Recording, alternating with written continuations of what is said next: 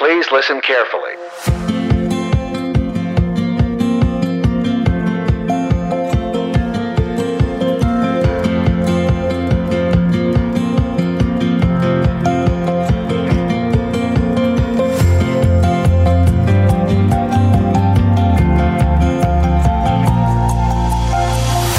Welcome back to Utterly Moderate, everyone. Thanks for joining us. On today's show, we're talking about economic sanctions and how they might impact Russia in segment 1 with our guest, Alan Cole. Given the atrocities being committed in Ukraine by Vladimir Putin and his military, we thought this was an important topic for today's show. And as always, our thoughts and our prayers and our support are firmly with the people of Ukraine.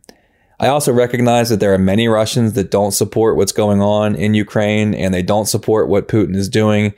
I don't know how much information is making its way to Russia, but I hope that for those who do not support what their leaders are doing, you put maximum pressure on them to change course in whatever way possible and share the real information, the factual information of what's happening with the people of your country. In segment 2, we are talking with public health scholar Eric Nelson about the work that he does around lead exposure and concentrated disadvantage and violence, as well as his personal journey navigating issues of faith in higher education. So it should be a good show. Now, real quick, I'm going to make a personal plea to you. If you haven't done it already, please press pause on the show and just take 10 to 15 seconds out of your day. Go to the show description and click on the hyperlink for the Connors newsletter and subscribe. It's really quick. You just type in your email and you hit subscribe, and then you're subscribed. It's free. All of our publications and our podcasts, as soon as they're published, they'll go directly to your email inbox. So if you haven't done so already, please consider going to the show description. Just take 10, 15 seconds, press pause, click on the Connors newsletter, and subscribe. We'd really appreciate it. All right. Well, joining us first on the show today to talk about economic sanctions against Russia and whether or not they'll be effective is Alan Cole, the founder of Full Stack Economics. You can visit them at fullstackeconomics.com. It's a great website which focuses on economics, technology, and public policy from an interdisciplinary perspective, drawing on their diverse backgrounds to understand the connections between the different systems and institutions that make up a modern economy. Alan Cole, thank you for joining the show today. Thank you. I'm glad to be here. All right. Well, before we get started, do you mind telling our listeners a little bit about your background and your training? Absolutely. I studied economics as an undergraduate, and then I went on to work at a think tank called Tax Foundation, and I studied the effects of tax policy proposals, including international ones that have some impacts on foreign exchange rates and that kind of thing. I moved on to a dual MBA in both finance and business economics and public policy. And I have worked for the Joint Economic Committee under Senator Mike Lee of Utah. And now I have founded Full Stack Economics, which is a website that I and a partner, Tim Lee, publish thoughts on a variety of different economic issues. And we run on a subscription-based model, and we take no outside investors or advertisers. So before we talk about sanctions, why don't you tell us a little more about Full Stack Economics and what it is you're trying to achieve with that project? I think there's a scarcity of good economic opinion news that is divorced from any sort of material interest other than, getting the policy right. There are a lot of smart people in policy, but often they have to work for a particular political movement or take a particular line, or in some cases take the line of a particular business. And that means that some of what you're getting is a little bit more public relations, and it can still be good quality, but it might be missing something, or there might be something that has to go unsaid. We're hoping that with this fully reader-funded model, we can put together really accurate news that really kind of describes what's going on and does so in a way that's opinionated, that tells you a little bit about what we're thinking in a way that you might not get from a mainstream print newspaper, but also is, opinionated in a way that is attempts to be objective and not really part of any particular movement or particular set of material interests.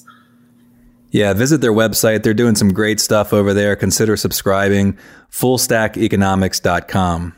All right, before we talk about the specific sanctions that the West has prepared against Russia, let's talk first about just what economic sanctions are. So trade is normally good. Normally, both sides are voluntarily engaging in it because they're better off because of they're giving something away that they didn't value as much and getting something they valued more in return. Sanctions block some trade, and that really should be bad for both sides.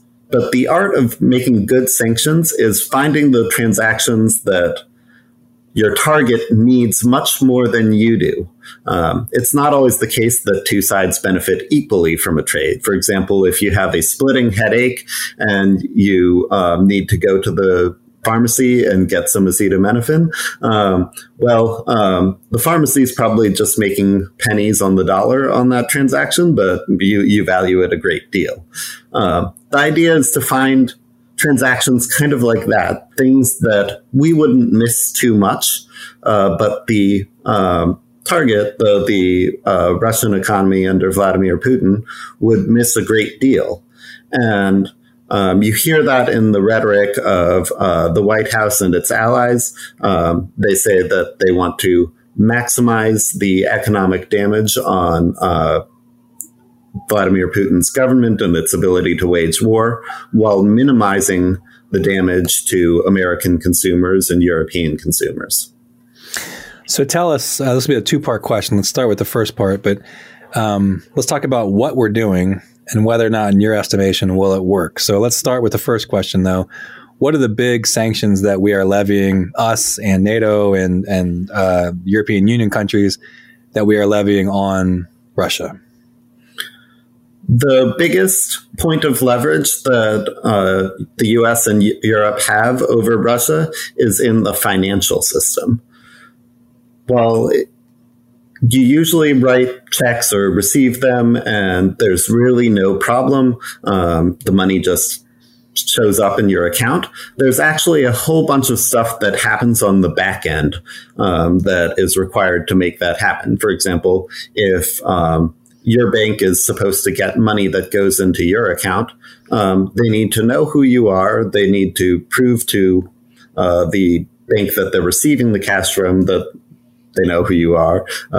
Each bank's ledgers have to be edited to account for the transaction. Perhaps there needs to be an intermediary bank that knows both your bank and the bank of the person who wrote you the check. These things are costly. They use networks that have been built up over time. And a lot of those networks run through the United States, and a lot more run through Europe and places like the EU, Switzerland, London. And usually they go off without a hitch. And usually the costs of determining how to send stuff from one bank to another have kind of been bargained down through competition, through a variety of different banking systems being in competition with each other. Ultimately, you're just editing ledgers. You can't charge that much for it. But that sort of part of a financial transaction is actually deeply critical, even if it's inexpensive, even if you usually charge pennies on the dollar. And if it's suddenly taken away, it's a little bit like, something that's not typically expensive, but is actually tremendously valuable, gets taken away from you at the worst time. Like, imagine you were at an airport and a phone charger gets taken away from you and your flight is delayed. Suddenly you're in serious trouble. And it's not because the phone charger is expensive or hard to replace in the longer run, but if all of a sudden the devices you depend on stop working, then you're kind of in serious trouble. And that's a little bit what's happening with the Russian banking system right now. Now, because I don't run a site called Full Stack Economics, and I don't have an economics degree, somebody asked me a question recently, and I didn't have the answer. So I'd love for you to answer this question for me, which is, somebody asked me, why are we legally allowed to do this? And I said, I don't know. So you tell me, Alan. I'm not really a diplomatic theorist, so I won't tell you what's right or wrong or permissible under international law. But the U.S. government is the highest leverage actor in the financial system, and if you thought about the next highest leverage actors, you would probably think, well, maybe the Chinese government, and that one's a bit more neutral or wild card. But after that, you get the UK and the German government and the European Central Bank, and a lot of the highest value actors in the financial system are basically on board with the sanctions regime. And it's definitely true that from a perspective of an individual or a company, you think, if my money is in the bank, it belongs to me. I can take it out at any time. That's my right. I have rights given to me by, something, maybe the United States government, maybe a higher power than that. But you feel like it belongs to you. But really, all of that is contingent. It's contingent on that being respected by, for example, the FDIC, by the New York Federal Reserve. And one thing that happened with the Russian central bank's money, some of which is kept at U.S. and European central banks, some of that has been frozen, and they are just being told that they can't withdraw it. And that feels like an abrogation of some sort of property rights, and in fact it is, but your property rights under U.S. law were always at least a little bit contingent on, the U.S. willingness to support them. And the Biden administration, the elected government, has decided that freezing the assets is an okay step in this particular situation. I would caution against doing this, much more broadly. You wouldn't want to do it to an American corporation just because the American corporation, had some incidents of malfeasance and had a small lawsuit against them or something. That would destabilize your financial system. If you go after too many people, then people start to wonder, would I be next? Is my money actually safe? But I think because this is done so sparingly, it's more effective and surprising when it is done. And the vast majority of people don't really fear it.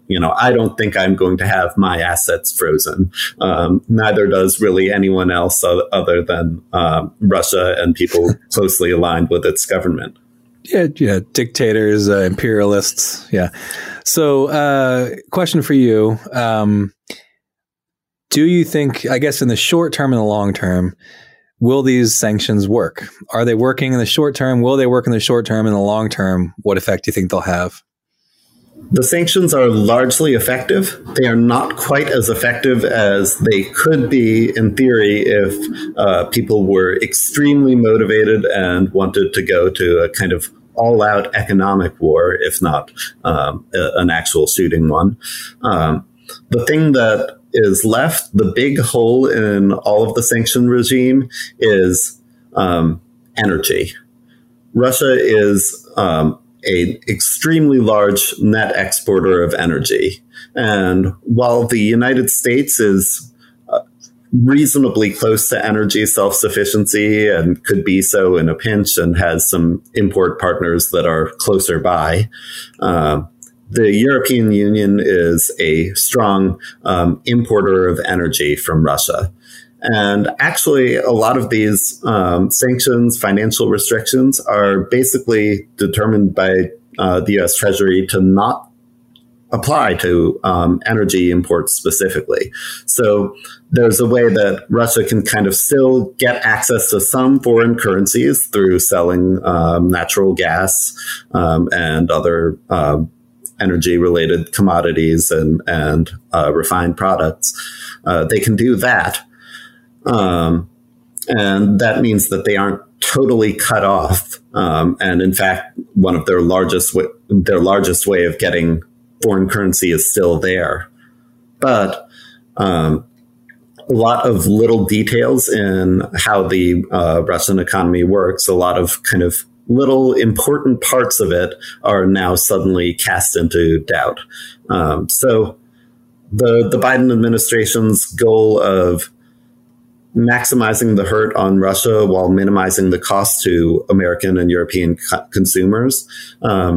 The exclusion of energy is really about that second goal, the minimizing the hurt to American and European consumers, because there, you could say that actually we might need that trade more than Russia does, or at least about as much in a lot of ways.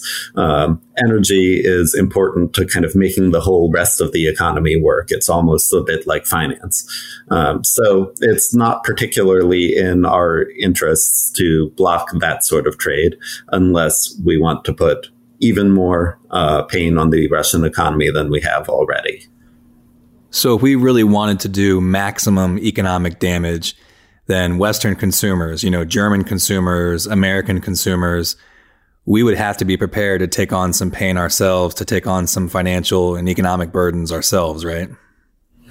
Yeah, absolutely. And, even I'm sure there are some banks that are losing revenue on fees and compliance right now because they no longer get to do Russian-related transactions. But, that's the 11th largest economy in the world, give or take.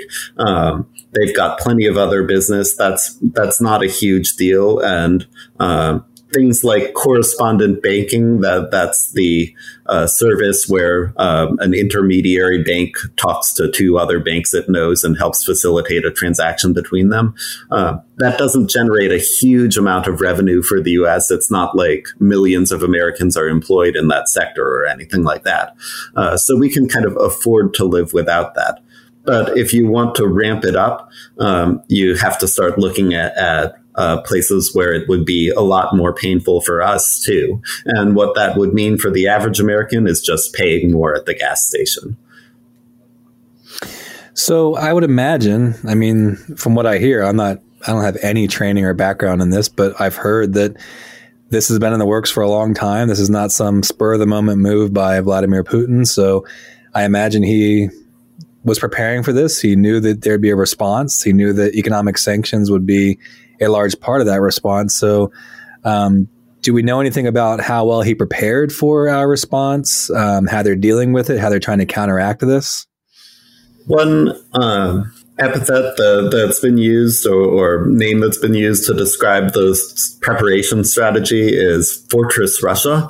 And the idea is you kind of prepare a whole bunch in advance on the theory that, if you're Vladimir Putin, if you're a dictator who gets people mad at you a lot, you probably are going to get sanctioned for something. And you want to be prepared for that. And Russia did prepare, but I think sometimes in the wrong ways, and it's coming back to bite them. For example, countries under sanctions often suffer collapses in their currency. We've seen the ruble lose a double-digit percentage of its value, something around 30%. Who knows what it will be by the time this episode airs. But the defense of a currency is usually done with the willingness of your central bank to say, we will back it with some other asset that people also value. And that will show that it has value. If you have a ruble, for example, you can trade it for some other commodity or some other currency. And that shows that we are committed to defending its value. The problem was that a fair number of Russia's reserves, which they did accumulate in kind of preparation, a fair number of them were essentially just stored with places like the New York Federal Reserve or stored it at banks in Europe. And those are now participating in the sanctions and saying that foreign currency that you want to use to defend the ruble is inaccessible to you. Russia did also prepare with some commodities, some gold, some of which is stored in Russia, but it's estimated that somewhere between, say, 40 to 60% of Russia's reserves that were intended to be usable to defend the currency are not actually going to be available. And that might make it quite difficult, especially given the massive pressure to sell off the ruble. It will make it much more difficult for the central bank to defend it.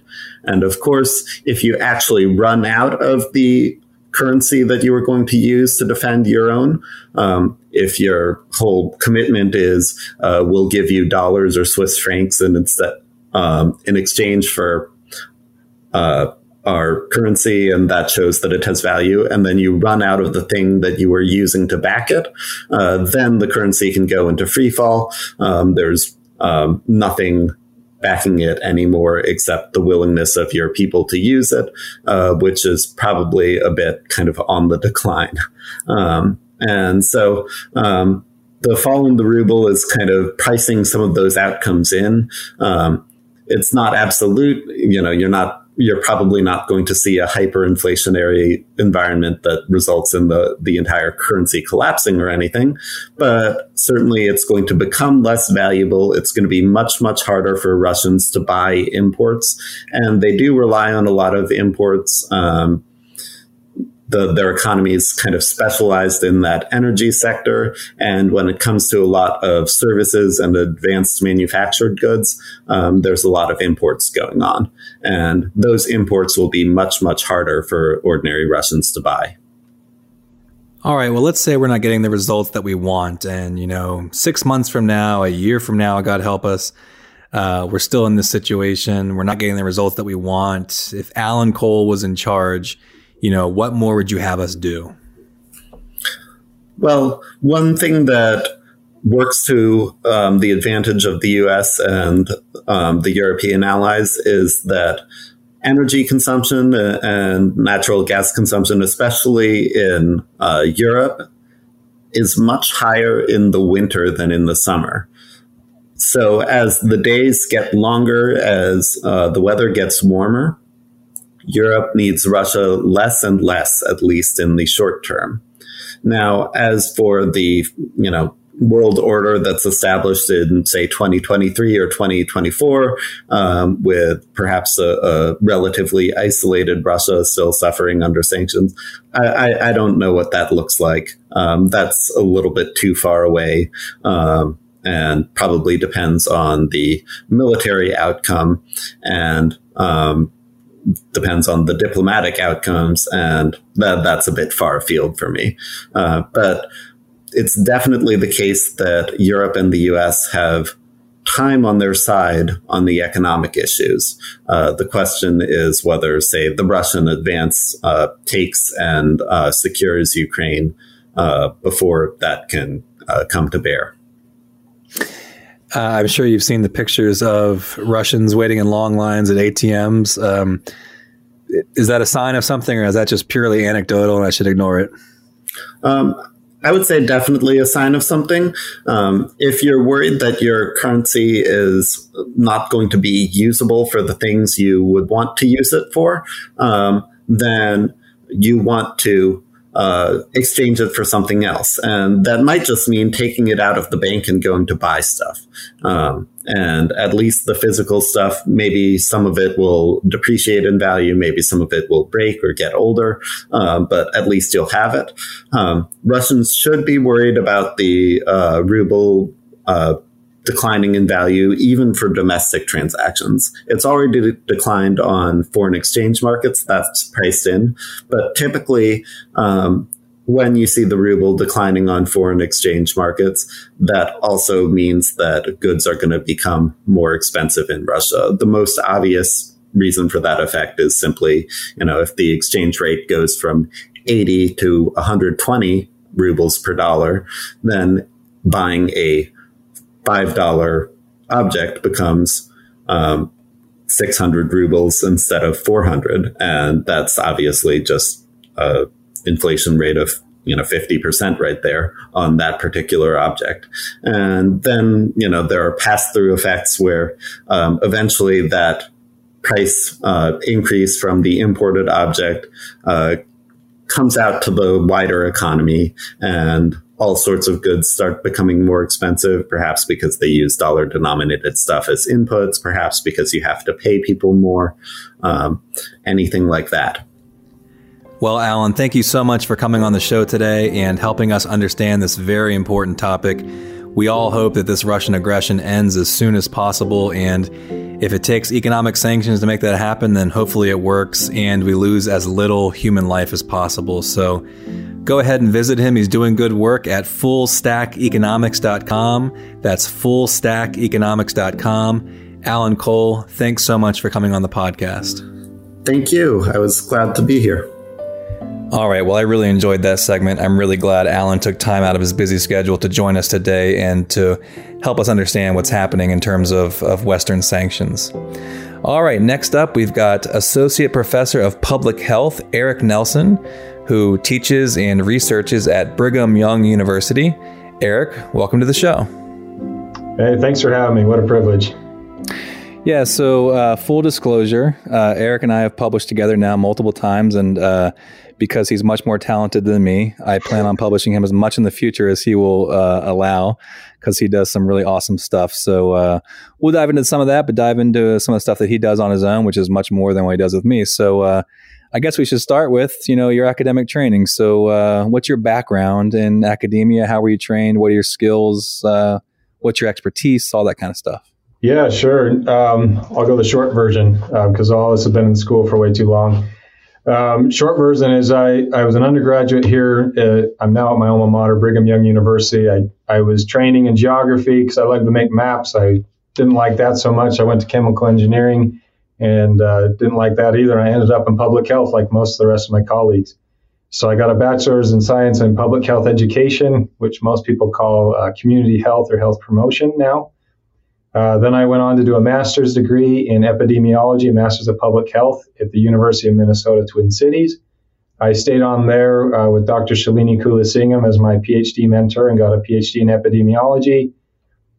Continued on in my training, went for a postdoc experience. I was with Mario Schutman at St. Louis University in the College for Public Health and Social Justice. And that was all about spatial statistics and spatial epidemiology. And that's kind of the training pedigree. And then I've been off on my own trying to be an outstanding independent researcher since. Now, if this were a few years ago, it would be even more important for you to define epidemiology, because I feel like now everyone's heard that word every single day of their life since the pandemic started. But even so, what is the field of epidemiology? What specifically are folks doing in that field? Yeah, for sure. I often joke in class that it took me a few years just to even tell my parents and my mother-in-law what an epidemiologist is. First of all, we're not skin doctors. And also, if you're looking at the movie Contagion, I often get, hey, you're that really cool guy, Lawrence Fishburne in that movie. I said, no, I wish. So epidemiology, we're all about studying the distribution and determinants of disease. And you can take that definition a lot further, but it's really about, what is it at the population level that gets people sick? What can we do to prevent it? And how can we become better as a people from studying the past and the future? And a lot of what your people in your field study, and I can't speak specifically to you, but a lot of what people in your field study are not just the things that individually raise our risk. We all have genes, right? We all have our own individual propensities and behaviors and those sorts of things. But also what you call the social determinants of health, right? Can you expand a little bit upon that? Yeah, sure. We usually lump into three categories: those who study chronic diseases, those who study infectious or acute illnesses, and then there's this third outlying group that's becoming more prominent, social epidemiologists, and I probably fall in that group. And we're all about the social determinants of health. So figuring out what are things that are out there in society that might be a little bit tricky to measure, things like poverty, things like race, some of those things that are drivers, underlying structural differences and inequalities in our society that, tend to favor some groups and disadvantage others. And how do those constructs, those things that are put in place, how do they really affect people's health and well-being, or their ability to access health and well-being? So that's what we're trying to capture with those. All right. So when you say that you do spatial statistics, what does that mean? Yeah, so I kind of fell into this funny world of statistics, spatial statistics, kind of by happenstance. Again, I mentioned earlier, I love maps and I love geography. And the idea of space and time were really interesting to me. So where are people and why does that matter? How does that impact their health? So not only your individual characteristics, but the context of where you live and the world that you walk through. And all your sum total of those experiences were really exciting to me. So I wanted to figure out how to quantify that, how to incorporate it into my work.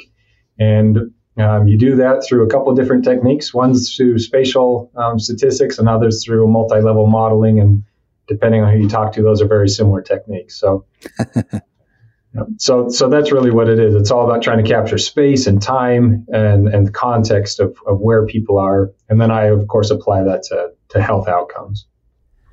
So one of the concepts that Eric and I use and a number of other scholars use in their research is a concept called concentrated disadvantage. This is when you see multiple dimensions of disadvantage occurring in the same place at the same time, rather than just poverty, right? So it's other things as well, like high unemployment or widespread single parenthood. And what you find is, while yes, statistically speaking, poor areas tend to struggle more than non-poor areas, it's really these areas of concentrated disadvantage where you see some of the worst outcomes, where there's multiple dimensions of disadvantage. So violence, for instance, violence tends to be most likely to occur in areas of concentrated disadvantage. And this is why you see certain non-white groups overrepresented in crime categories like homicide. Homicide occurs in areas of intense disadvantage. That would be true regardless of who lives there.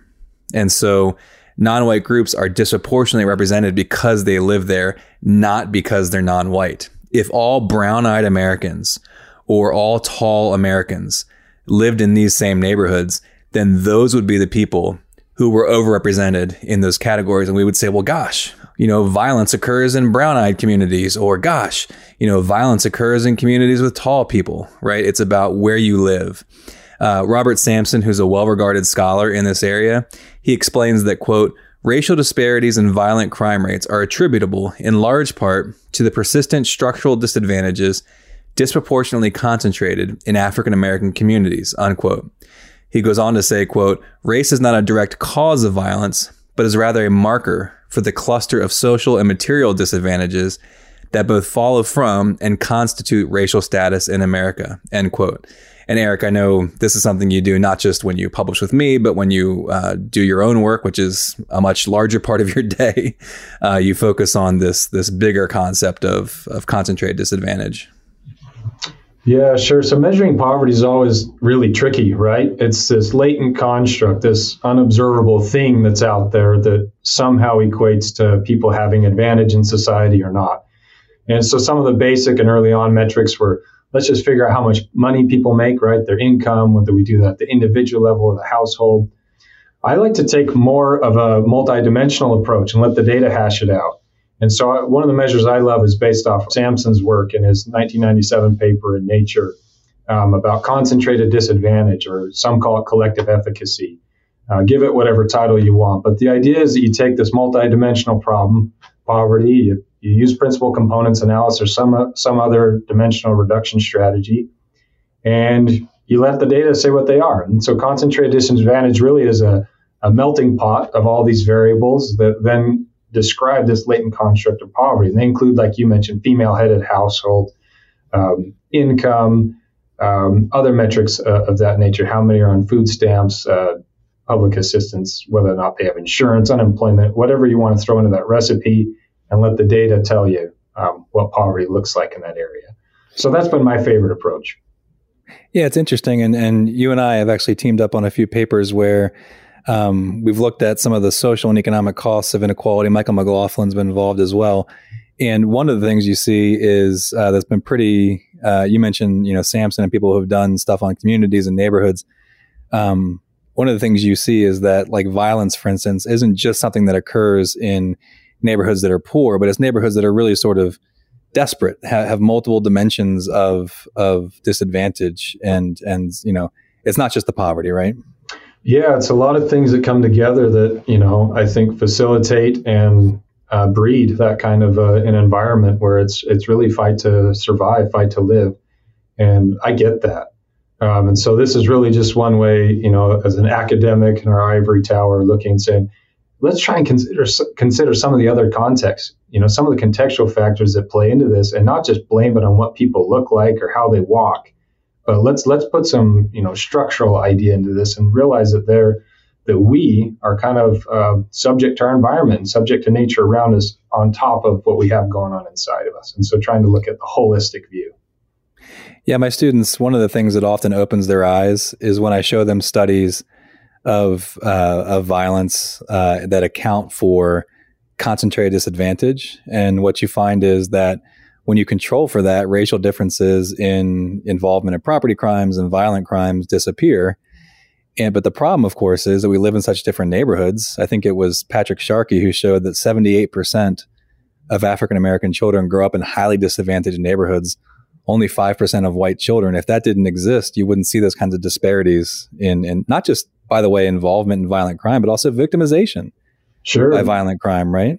Yeah, absolutely. Add in other topics, right? Childhood lead exposure. It seems to live in these areas, which is tied to all sorts of, you know, malpractice and malfeasance of redlining and other things that many people don't quite understand unless they've lived it. And unfortunately, we don't teach this in our schools and other places where we can get a better view of why things are the way they are in our country and learn to look at each other and love each other despite our hardships. You mentioned lead exposure. Can you talk a little bit more about the research you've done in that area? Yeah, you know, I kind of fell into this because a friend had a data set and he said, hey, you're young and green and let's go at it. And it's been great ever since. So very briefly, before you go on, just for our listeners, this is often what happens in academia. I found a great data set. This is my new expertise. I found a great data set. Let's hack at it. That's right. No, it was this data set. I happen to have the skill set. It was a marriage made in heaven. And so I'm grateful to my colleagues, especially Brian Boutwell, who now is at Ole Miss and is a great friend and a great scholar. But we wanted to look at things outside of the normal wheelhouse of lead exposure. We know that lead exposure is horrible for kids and leads to all sorts of mental delay and IQ and social problems and so forth. And we wanted to say, what if we could fast forward these kids that are currently exposed? Do we think this ties into some of the criminal behaviors and things that go forward? Not to blame criminals for having lead exposure, nor to say lead exposure is going to lead people to crime, but do these things seem to cluster together? And is there a long-term problem with lead exposure beyond just some of those social things that we've talked about? And so, you know, I got into looking at lead exposure, tying it to things like sexually transmitted infections. We looked at it in terms of violent crimes. We've looked at it in terms of carrying handguns. And now I'm trying to get more back to my roots and look at things like, okay, lead exposure is a real thing, but how can we prevent it? None of this downstream stuff, but how do we get upstream? So I've been blessed to be working with a group at Indiana University and some others at the NAACP to try and remediate lead in Indianapolis. And we've got some pilot projects and grants, and hopefully those will come through and we can help kids. And that's the ultimate dream of academia, of higher ed, right? Is not just to describe problems, but make it actionable, right? And do something about it. Yeah, definitely. You know, I think, you know, it's like anything. We're in a business, right? We're in a business of training students, helping them get jobs, but we're also in a business of writing papers and trying to get tenure. And once you get past all of that stress, whether you have tenure or not, and realize I can make a difference, research becomes really meaningful, becomes really fun. It becomes really collaborative. It becomes inviting. And that's why I do what I do. I've really enjoyed that new paradigm that I found the last couple of years. And you mentioned publishing papers. This can't be right. I read this. How old are you, Eric? Oh, I'm 37, almost 38. Okay, well then I can't even believe you said that. I'm 39. This is going to make me feel really awful. I read in your bio, you've published over 50 peer-reviewed journal articles. Is that right? Yeah, somewhere in there. I don't really keep track. They're not all first author. They're not all senior author. I have great collaborators, Mike Vaughn, Brian Boutwell, many other people who are just dear to me, who I work with. So somebody's keeping track at BYU, and holy moly, that's awesome. So, yeah, cheers to your next 1,000 papers that you publish. Well, we always joke in academics, 80% of the stuff that's out there is junk. So hopefully I'm not 80%. But my approach to higher ed, and for anyone who might be listening who cares, a student or something, I think the world's a better place when you try and make those around you rise. If you're trying to be the lead alpha all the time, then you're doing it wrong. But if you just find great people to work with and you watch your peers rise and your peers get the awards, that's where I get the most satisfaction in doing all this. And I think that's why I've been lucky enough to publish as I have. So something else you mentioned, which I think is really interesting and I'd love for you to expand upon, is the research that you've done into increasing access to the HPV vaccine for underprivileged women, which is a part of, it looks like, sort of your larger research agenda into sexual health. So can you tell us a little bit about that area of your research and the HPV stuff in particular? Yeah, when I was a young master's student, and again, my love for MAPS, I teamed up with Dr. Shalini Kulasingham at the University of Minnesota, and we were mapping just where HPV-associated cancers occur, and that was really exciting. And she said, "Hey, you're pretty good at this. You should stay on, apply for the PhD program." And I got involved with her, and she was a godsend for many reasons. She's an incredible researcher, an even better human being, and she does stuff that matters. And so Shalini has been involved with HPV testing for a long time, helping write the guidelines for the ACIP and all that fun stuff. And the task force, the United States Preventive Task Force Service, whatever it's called. And she kind of opened my eyes to all the disparities that were there. So with HPV, this was new at the time. Now it's pretty commonplace to do at-home testing, kind of like we do with the pandemic. You put a swab up your nose, right? But this is just be for anogenital regions, and trying to detect HPV at home and trying to minimize the amount of contacts that these people have to have with clinics and clinicians where they can't afford them, and get them tested and hopefully access to treatment. So we started doing that. Others have carried forward that work, and it's been really rewarding to try and advance the science, to take the science to the people instead of just saying, "Hey, come to the clinic all the time. How can we bring it to you? How can we help you get what you need? How can we improve your life? How can we improve your sexual health and your experiences?" And that's kind of where I went down that path for quite some time. Now, being a research methodologist as you are, I know as somebody in academia that you're a hot commodity, that when you go on the market, people pick you up pretty quickly and then put you to work once you get into your department. So I'm assuming you're teaching research methods to students there. And one of the big programs I know that is used today, and it seems like every job is asking people, is training in GIS. So tell us about GIS. I think it's one of the tools in your toolbox, right? And it's really useful on the job market today. Yeah, for sure. I'm always about, and again, this goes back to Dr. Kulasingham being an excellent advisor to me. She was saying, you got to make yourself different, Eric. You got to stand out. What's your unique skill set? You can't be vanilla all the time.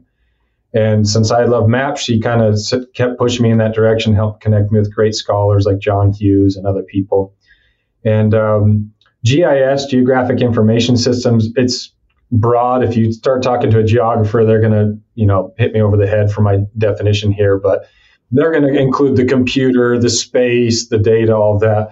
When I think of GIS, I think of a software primarily that can carry out spatial analysis. And so the more you can know how to make maps, incorporate space through your statistical methodologies and so forth, is the more you're going to capture that context of where people live, to then help that inform all the other individual relationships you're looking at between your independent and dependent variables.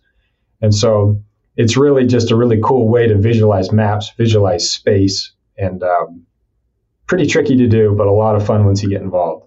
It brings out your artistry side. You get to do colors and maps and all sorts of cool things. So it seems like, and I tell people this all the time. In fact, I just did a talk at the local Lions Club a couple of days ago about this revolution that we're in both in terms of computational revolution, but also just database revolution. So the ability for us to analyze things statistically has increased, our computational power has increased, and also our access. So for instance, a lot of the databases that I use, they contain millions of tax return records that allow us to make some much more substantial, much more robust explanations of the impact of where people grow up on how they end up in life. Are you as excited as I am about this big revolution in the sciences? Yeah, I think it's pretty awesome. It's also a little bit dangerous, I think, sometimes. Why it's awesome, data science, what's available, I mean, it's amazing. And the artificial intelligence and other methods for seeking through the data and finding meaning is really important. I think it's also a little bit dangerous, because it's also everyone's carrying a hammer and everything looks like a nail a little bit. And so you can find some associations in some of these big data sets and make a big deal about it when really they don't matter. They don't matter clinically. They don't matter socially. So I think it's, like everything in academics, a two-edged sword. You get the right data and they are what they are. You use the right analysis approach. You're going to be approaching truth and sharing truth with others. And that's what we're all after. But if you're a little bit off, it can really take you off course. All right. So you've got a long history of publication here. You've done a lot of great work and you're 37, which just is like a punch in the gut to me. So what are you working on now? What do you got in the pipeline? What's your research agenda in the near future? Yeah. So, I'm going to keep going on with the lead exposure approach. I think there's a lot of good that can be done there. So I'm definitely have one arm going that way. It's also, I'm at a point in my career where I can pivot and do a few more things that are fun and personally meaningfully to me. So the big pet project I have going on is working with pediatric patients, specifically kids who have a condition called pulmonary hypertension. And most people aren't familiar with this. Maybe grandma and grandpa might get it.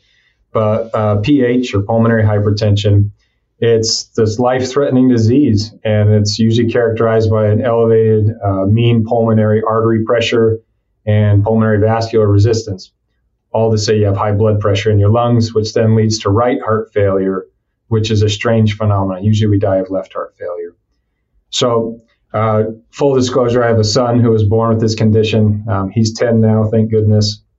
And I'm emotionally ready to approach this problem. So I'm collecting data as this podcast is happening on this very topic, and we're going to try and figure out what medicines work best, figure out what the side effects are and whether they're worth it for the clinical benefit these kids get, and also kind of go after big insurance companies and say it's about time you cover these meds for families like mine. So that's what's in the pipeline. So this project, there are some projects that you do that you can just sit in your office. You can bring up Stata or SPSS or GIS or any other program, and you can bang out the data in a weekend and put together a paper and you'll be fine. What you're describing sounds incredibly collaborative. It sounds like there are some medical trials and you're going to be dealing with a lot of different actors and a lot of different stakeholders. So who might be involved in all these different parts of this project? Yeah, well, first and foremost, I really believe in training the next generation. So I've got some great undergraduate and graduate students who are helping me with this and have been a great sounding board. Because this is a personal project to me, my wife is also a sounding board as we think through the research questions and our lived experience with our son who has this. But then I'm teaming with the real professionals, the surgeons and cardiovascular docs and pulmonologists who treat kids with this every day. And then we're bringing in an outsider who's an insurance specialist to figure out, why does it take so long for these medications to get through the FDA approval, to then get to the insurance, to then get to people's wallets so that kids can access these medicines. And so we have so much great technology, but we have these huge gaps in the system. And granted, this is a small subset of the population, thank goodness, who has to deal with this, but it would be no different for someone who has a kid with diabetes, or no different for someone else who has another life-threatening or condition or cancer and trying to access some new treatment that's showing benefit. And how do we get it into the hands of the right people faster? If I wasn't holding my microphone, I would clap for you right now. I got to say, I mean, and I think you know this as well as anybody, given your position in academia, but, the loudest people in a conversation oftentimes get the most attention. And so, you see, and any profession has its, has its malcontents and bad actors. And, the worst of higher ed can get the most attention. And yet most people I know are like you, are doing amazing work that's intended to really help make the human experience better. I mean, would you say that's true? I hope that's true. I hope I'm not one of those bad actors. I think on any given day, all of us. Nothing you've described sounds bad. No, let's help kids.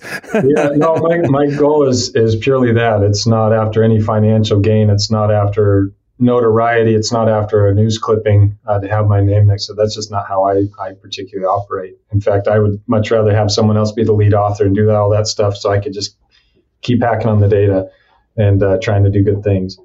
But yeah, I think, my experience, I've been at some great institutions and there have been those outliers, but I'd say most people are in their job for the right reason, and been fortunate to find most of those through my career.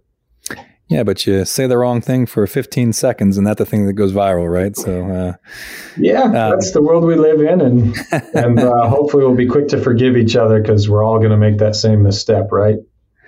Well, speaking of that, I was reading in your bio something that I found very interesting, and I thought maybe you could expand upon.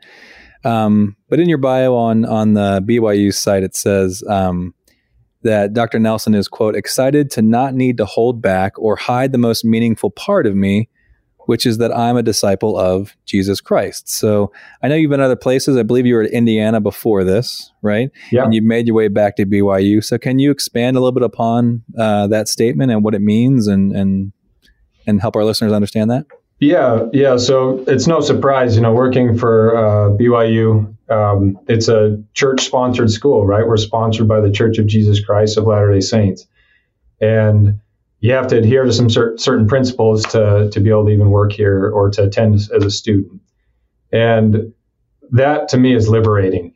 For many, it's something that I think holds them captive, but for me, it's liberating. And what I mean by that and by that statement, other places I've been, whether that was working as a mechanic before I got into academics or in academics.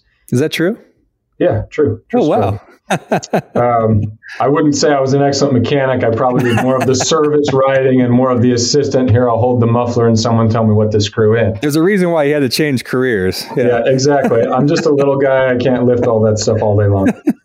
But wherever I've been on every walk of life, there seems to be this desire to have a separation of who you are and the field that you're in. For example, we're in science, so you can only be a scientist and forget what experiences you bring with you. And I don't ascribe to that at all. I think we're a cumulative sum total of our experiences, right? And a big part of my life has been trying to emulate service and love towards other people, regardless of what they look like.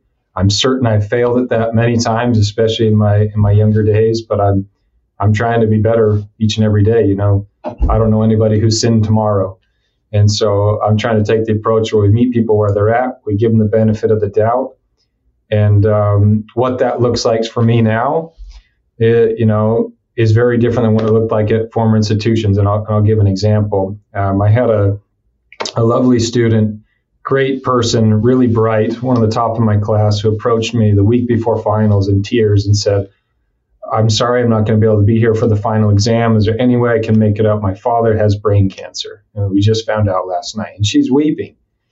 And my initial reaction was to throw my arms around this young lady and tell her that she's loved, that she's not alone.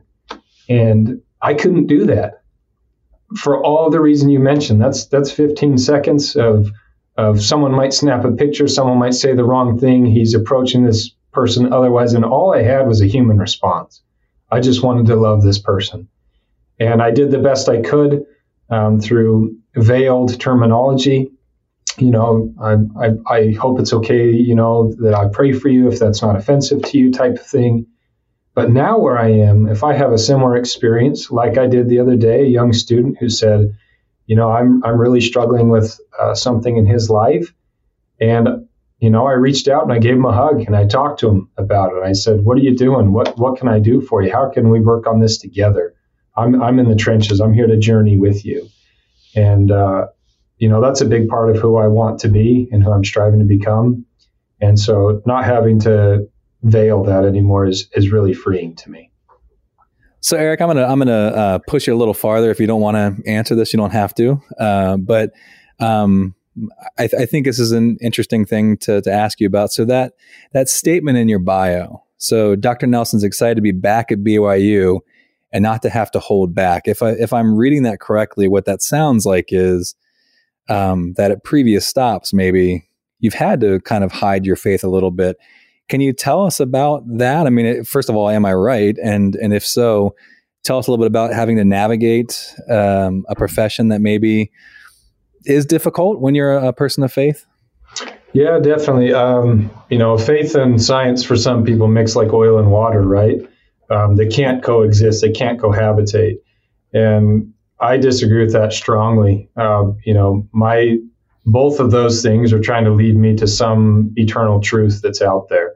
And in the scientific world, it's whatever the true associations and relationships are, and how do we enhance or mitigate or stop some of those relationships to help people's health, right? And my faith side of things, that's the same thing. I'm trying to draw relationships to the people around me, particularly my family, my children, as well as a higher power. And what are the ways to enhance those relationships, to cut off certain ones that don't need to be there, that are holding me back, right? In academia, I won't name names or places. I've been in several meetings and places where, my faith and faith in general was belittled.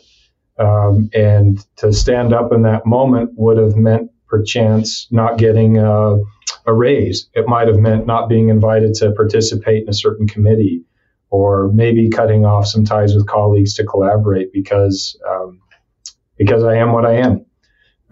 In other settings, it's meant that people can disparage maybe my views while enhancing their own. The squeaky wheel gets the grease on certain controversial topics. So being where I am now, I'm free to pursue faith and science in tandem. And for me, they never conflict. In fact, I would say my scientific approach is enhanced by my faith, that I'm going about things the right way. And my faith is enhanced because I can find truth.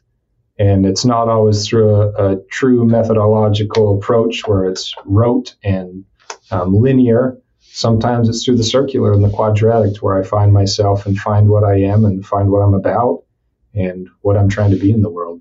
So. All right, Eric. So before we wrap up, and I'll ask you a final question about your research, I want to talk a little bit about family. You and I have a little bit in common, which I didn't realize till after I'd reached out to you and asked you to collaborate with me. Two things in particular. We both married our high school sweethearts, and we both have a lot of kids. So let's start with your wife, Jenny, high school sweetheart. Tell us that story. Oh, Jenny, she's amazing. She's everything I've ever wanted in a partner. We first met when we were just going into our freshman year of high school, and I had a crush on her my whole life. We started dating late in our junior year, and then her family was actually moving away for our senior year of high school, and we kind of did a pseudo long distance relationship, the best a high schooler can. And we had this journey where I was going to go off to college across the states. And she was going to go 40 miles south to Provo, Utah, at Brigham Young University. And I said, "Where's that?" Even though I grew up around here. And she let me know she was going there. So I filled out the application that night and followed her to school. And I served a 2-year church service mission for my church, the Church of Jesus Christ of Latter-day Saints. And then when I came home, I chased her as hard as I could. And luckily she said yes. So the rest is history. I've known that amazing individual longer than I haven't, and she's the best part of my life. Wow, I've known her longer than I haven't. That's pretty awesome. So I have a funny story to tell our listeners. When I first reached out to Eric, I was doing some research on the impact of the communities that we grow up in on our adult outcomes, and I was doing a little bit different stuff with a different database, and I knew there were these mapping techniques, and I found that he was an expert in this, and so I wanted to add that to the paper that I was writing, and so I reached out. And so that was the primary reason why I reached out to him. I think I actually was given your name by somebody else, and somebody else who knew you. And so anyway, we're corresponding over email. I think it was the very beginning of the pandemic, right? And we're both just crushed with work, and we had to switch online to teaching, and it was a rough time. And so I was trying to I think lay it on real thick that, Eric, I'm fulfilling this obligation to you despite all of the stuff that I got going on. And I'm like, I got 4 kids, and then you write back and say, yeah, we got our 7 here. And I'm like, how did he beat me with not 5, not 6, but 7 children? So tell us about your big family. Oh man, that would be an entire podcast in and of itself. My wife and I have been blessed with 7 children. I know it's hard for some to conceive, and so we feel like our quiver is completely full. And my heart goes out to anyone who wants to be a parent. It's the greatest, hardest, most wonderful thing I've ever done is parenting. And I often just remind my kids, I've never been a parent before. I've never done this with a 14-year-old daughter before. I have no idea what I'm doing. And we just pray and we try and we counsel and we work together to raise this amazing family. It's probably not right for me to talk about my kids on air and let them be their own people, but I have 5 sons and 2 daughters, and they are the center of my universe, and they will always come first. And your 10-year-old with the heart condition, is that under control? Everything good with that? As much as can be. That's an unwritten story with an ending that I prefer not to dwell on, but he's doing great right now. Thanks for asking. And we hope that he has a long future ahead of him. We're grateful for amazing doctors. Dr. Johansson should be mentioned and will be in my biography for the rest of life. He's an incredible human and has really changed Tate's course in his life. And Dr. Mark Grady in St. Louis. So, yeah, he's doing well. And we hope to have many more years of him. He's the biggest rascal in our house. He's the prankster and probably the most active soul in our house, but his body limits him from being as active as he wants. He's great. Well, we definitely wish him the best. Well, before we leave, I want to ask you a question about, what this all means, all the stuff that we're doing. So, years from now, you're 37 years old. So years from now in your 60s or 70s, and some professors go on beyond that. Well, I guess I should ask you, when do you see yourself walking away? I don't think I'll ever walk away. I love it too much. Especially the classroom side of it. I want to be around these young minds forever. Yeah, I hear people talk about retirement, and I love my job. I mean, when people ask me what I do, I say I read and write about the things that most interest me all day long. I take a break to go to the classroom to talk to people about the things that I'm reading and writing about. Right. I go and ask them questions that I don't have the answer to. Right. Hopefully they fill in the gaps for me. That's the best part of teaching. That's right. Yeah, I don't see myself walking away either. They'll pry me out of the classroom with a crowbar. But all right. So, but years from now, when you do walk away, what do you hope? What do you think your biggest contribution will be to science? Oh, wow. I would say my hope, first of all, my biggest contribution would be that I've trained and raised up future scholars. I hope that happens in perpetuity, and I hope they raise up great scholars, people who are willing to think outside the box, people who are willing to apply new methods, to be brave, and to go for it. That would be the thing that I cherish most. The teaching award I would value much more than landing an NIH R01 grant for millions of dollars. On the true research side of it, I hope that, something that my colleagues and I dream up, maybe it's with pulmonary hypertension, maybe it's with this lead exposure stuff, who knows, maybe it's something down the path. I hope that it will spark up some truth and an answer that gives some insight to someone to go and make a difference in someone else's life. If one day someone said, because I read your article, or because this practice or this policy was implemented based on what you and your smart friends did, I think I would have won if I just changed one life. And that's really all I'm after. Well, Eric Nelson, I think that's going to happen for you. So thank you so much for joining the podcast today. Yeah, no, thanks for having me. This has been a delight. I'm so glad you reached out mid-pandemic and that now we're becoming true friends. This is really great. Happy trails to you until we meet again. Happy trails to you. Keep smiling until then. Who cares about the clouds when we're together? Just sing a song and bring the sunny weather. Happy trails to you till we meet again.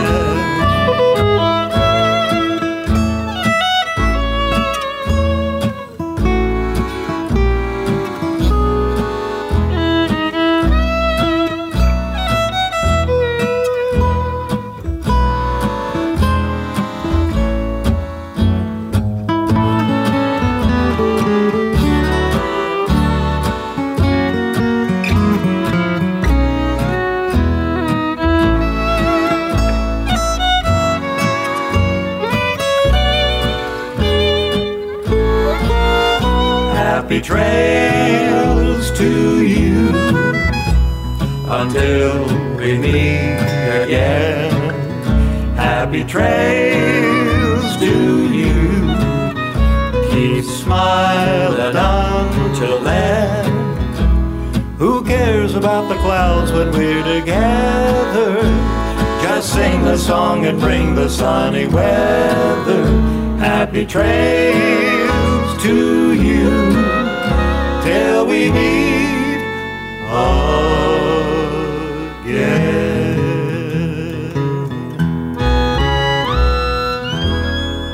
Goodbye, good luck, and may the good Lord take a liking to you.